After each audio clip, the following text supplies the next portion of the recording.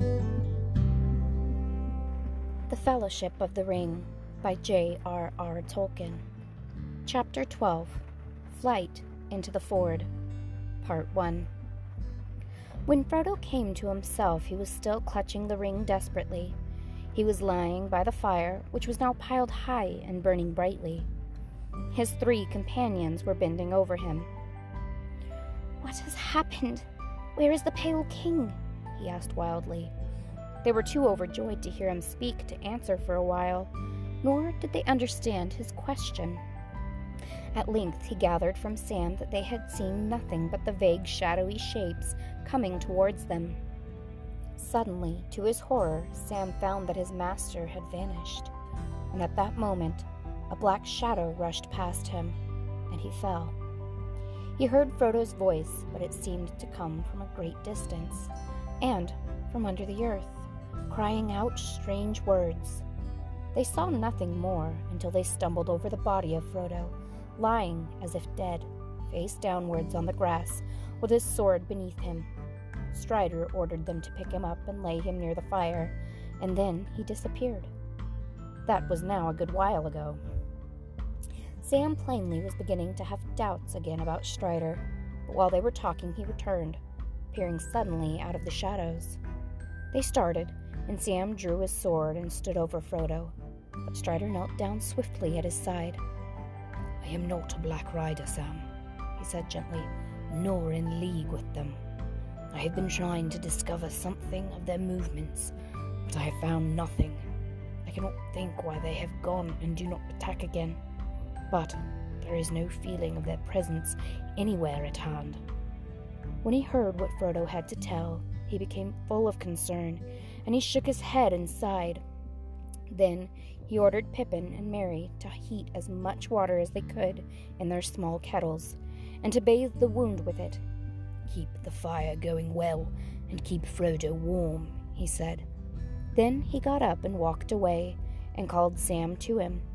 "I think I understand things better now," he said in a low voice. "There seem only to have been 5 of the enemy. Why they are not all here, I don't know, but I don't think they expected to be resisted. They have drawn off for the time being, but not far, I fear. They will come again another night if we cannot escape. They are now waiting because they think that their purpose is almost accomplished and that the ring cannot fly much further. I fear, Sam, that they believe your master has a deadly wound that will subdue him to their will. We shall see." Sam choked with tears. "Don't despair," said Strider. "You must trust me now. Your Frodo is made of sterner stuff than I had guessed, though Gandalf hinted that it might prove so. He is not slain, and I think he will resist the evil power of the wound longer than his enemies expect. I will do all I can to help and heal him. Guard him well while I am away." He hurried off and disappeared again into the darkness. Frodo dozed, though the pain of his wound was slowly growing, and a deadly chill was spreading from his shoulder to his arm and side. His friends watched over him, warming him and bathing his wound. The night passed, slowly and wearily. Dawn was growing in the sky, and the dell was filling with gray light, when Strider at last returned. "Look," he cried, and stooping he lifted from the ground a black cloak that had lain there, hidden by the darkness. A foot above the lower hem there was a slash. "This was the stroke of Frodo's sword," he said. "The only hurt that it did to his enemy, I fear, for it is unharmed. But all blades perish that pierced the dreadful king. More deadly to him was the name of Elbereth, and more deadly to Frodo was this." He stooped again and lifted up a long, thin knife. There was a cold gleam in it. As Strider raised it, they saw that near the end its edge was notched, and the point was broken off. But even as he held it up in the growing light, they gazed in astonishment, for the blade seemed to melt, and vanished like a smoke in the air, leaving only the hilt in Strider's hand. "Alas," he cried, "it was this accursed knife that gave the wound. Few now have the skill in the healing to match such evil weapons, but I will do what I can." He sat down on the ground and, taking the dagger hilt, laid it on his knees, and he sang over it in a slow song in a strange tongue. Then, setting it aside, he turned to Frodo, and in a soft tone spoke words the others could not catch. From the pouch at his belt he drew out the long leaves of a plant. "These leaves," he said, "I have walked far to find, for this plant does not grow in the bare hills, but in the thickets away south of the road I found it in the dark by the scent of its leaves." He crushed a leaf in his fingers, and it gave out a sweet and pungent fragrance. "It is fortunate that I could find it, for it is a healing plant that the men of the West brought to Middle-earth. Athelis, they named it, and it grows now sparsely, and only near places where they dwelt or camped of old, and it is not known in the north, except to some of those who wander in the wild.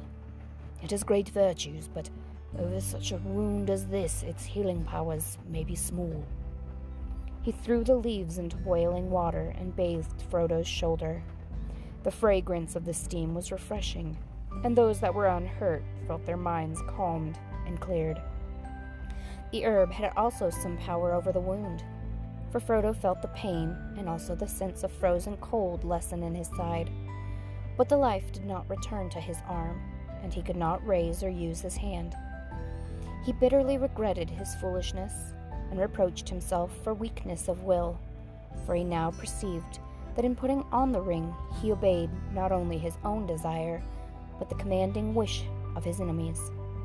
He wondered if he would remain maimed for life, and how they would now manage to continue their journey.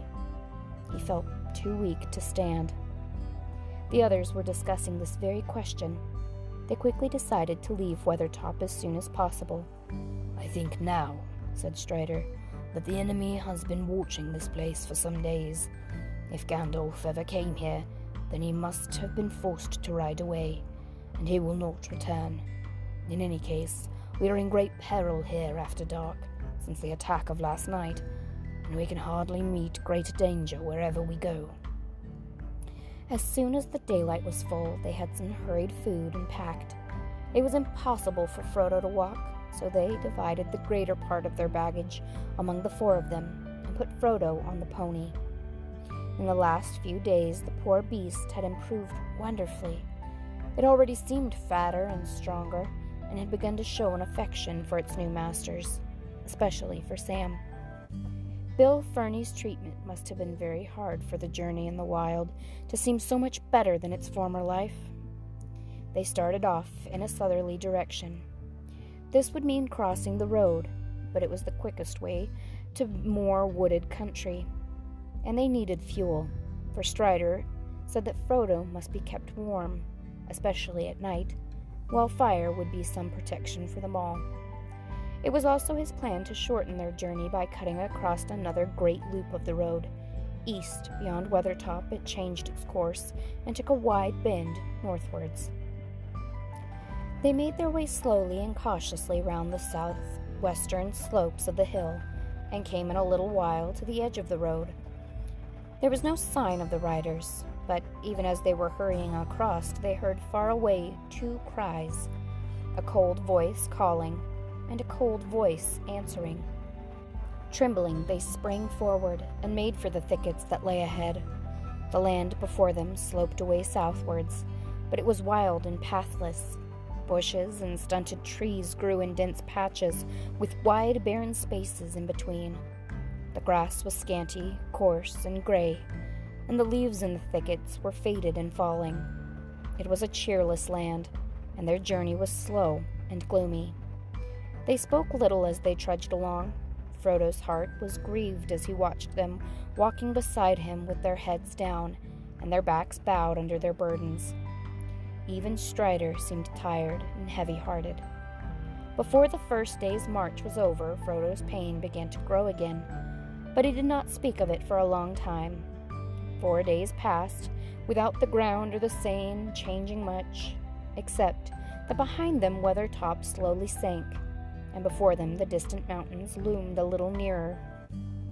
Yet since that far cry they had seen and heard no sign that the enemy had marked their flight or followed them.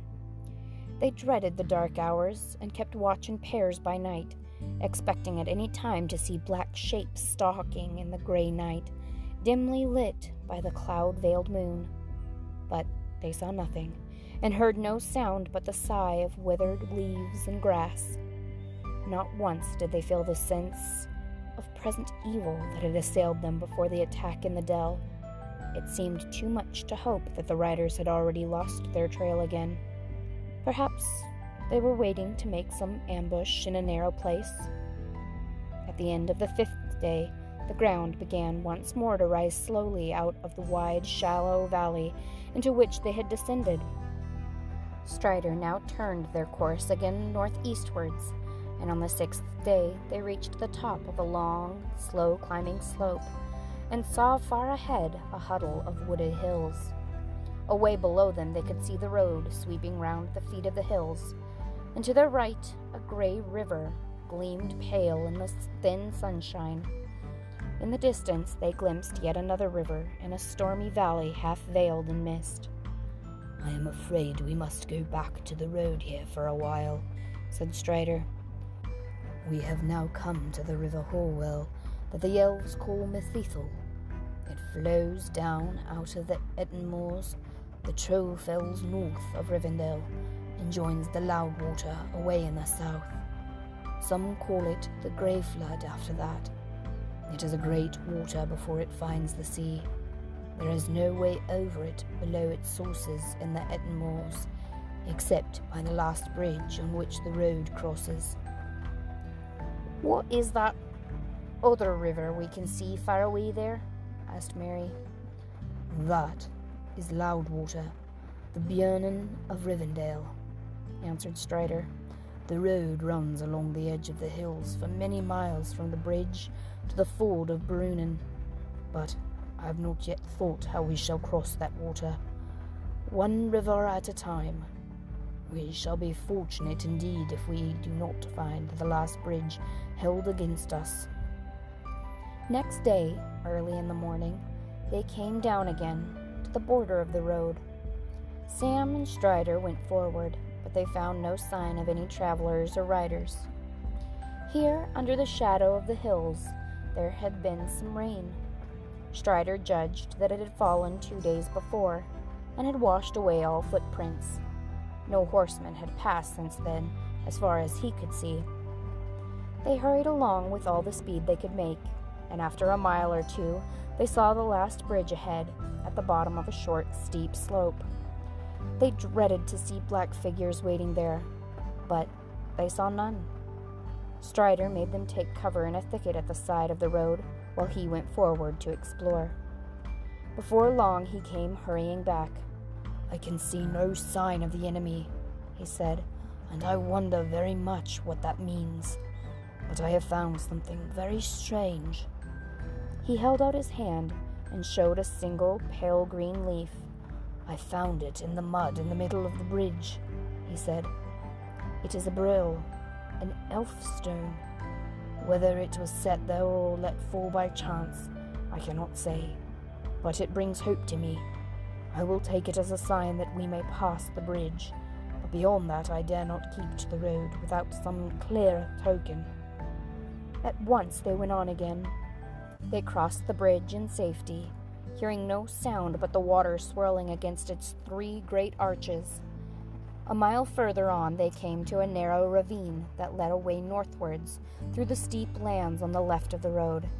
Here Strider turned aside, and soon they were lost in a somber country of dark trees winding among the feet of sullen hills. The hobbits were glad to leave the cheerless lands and the perilous road behind them, but this new country seemed threatening and unfriendly. As they went forward, the hills about them steadily rose. Here and there, upon heights and ridges, they caught glimpses of ancient walls of stone and the ruins of towers. They had an ominous look. Frodo, who was not walking, had time to gaze ahead and to think. He recalled Bilbo's account of his journey and the threatening towers on the hills north of the road, in the country near the Troll's Wood, where his first serious adventure had happened. Frodo guessed that they were now in the same region, and wondered if by chance they would pass near the spot. "Who lives in this land?" he asked, "and who built these towers? Is this troll country?" "No," said Strider. "Trolls do not build. No one lives in this land.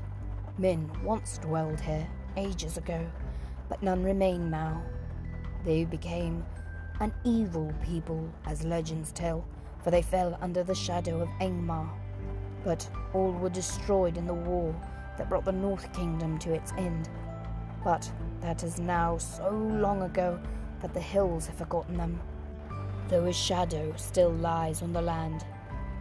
"Where did you learn such tales if all the land is empty and forgetful?" asked Peregrine. "The birds and the beasts do not tell tales of that sort." "The heirs of Elendil do not forget all things past," said Strider, "and many more things than I can tell are remembered in Rivendell." "Have you often been to Rivendell?" asked Frodo. "I have," said Strider. "I dwelt there once, and still I return when I may. There my heart is, but it is not my fate to sit in peace, even in the fair house of Elrond." The hills now began to shut them in. The road behind held on its way to the river Björnen, but both were now hidden from view. The travelers came into a long valley, narrow, deeply cloven, dark, and silent. Trees with old and twisted roots hung over cliffs and piled up behind into the mounting slopes of pine wood. The hobbits grew very weary. They advanced slowly, for they had to pick their way through a pathless country, encumbered by fallen trees and tumbled rocks. As long as they could, they avoided climbing for Frodo's sake, and because it was in fact difficult to find any way up out of the narrow dales. They had been 2 days in this country when the weather turned wet. The wind began to blow steadily out of the west and pour the water of the distant seas on the dark heads of the hills in fine, drenching rain. By nightfall they were all soaked, and their camp was cheerless, for they could not get any fire to burn. The next day the hills rose still higher and steeper before them, and they were forced to turn away northwards out of their course. Strider seemed to be getting anxious. They were nearly 10 days out from Weathertop, and their stock of provisions was beginning to run low. It went on raining.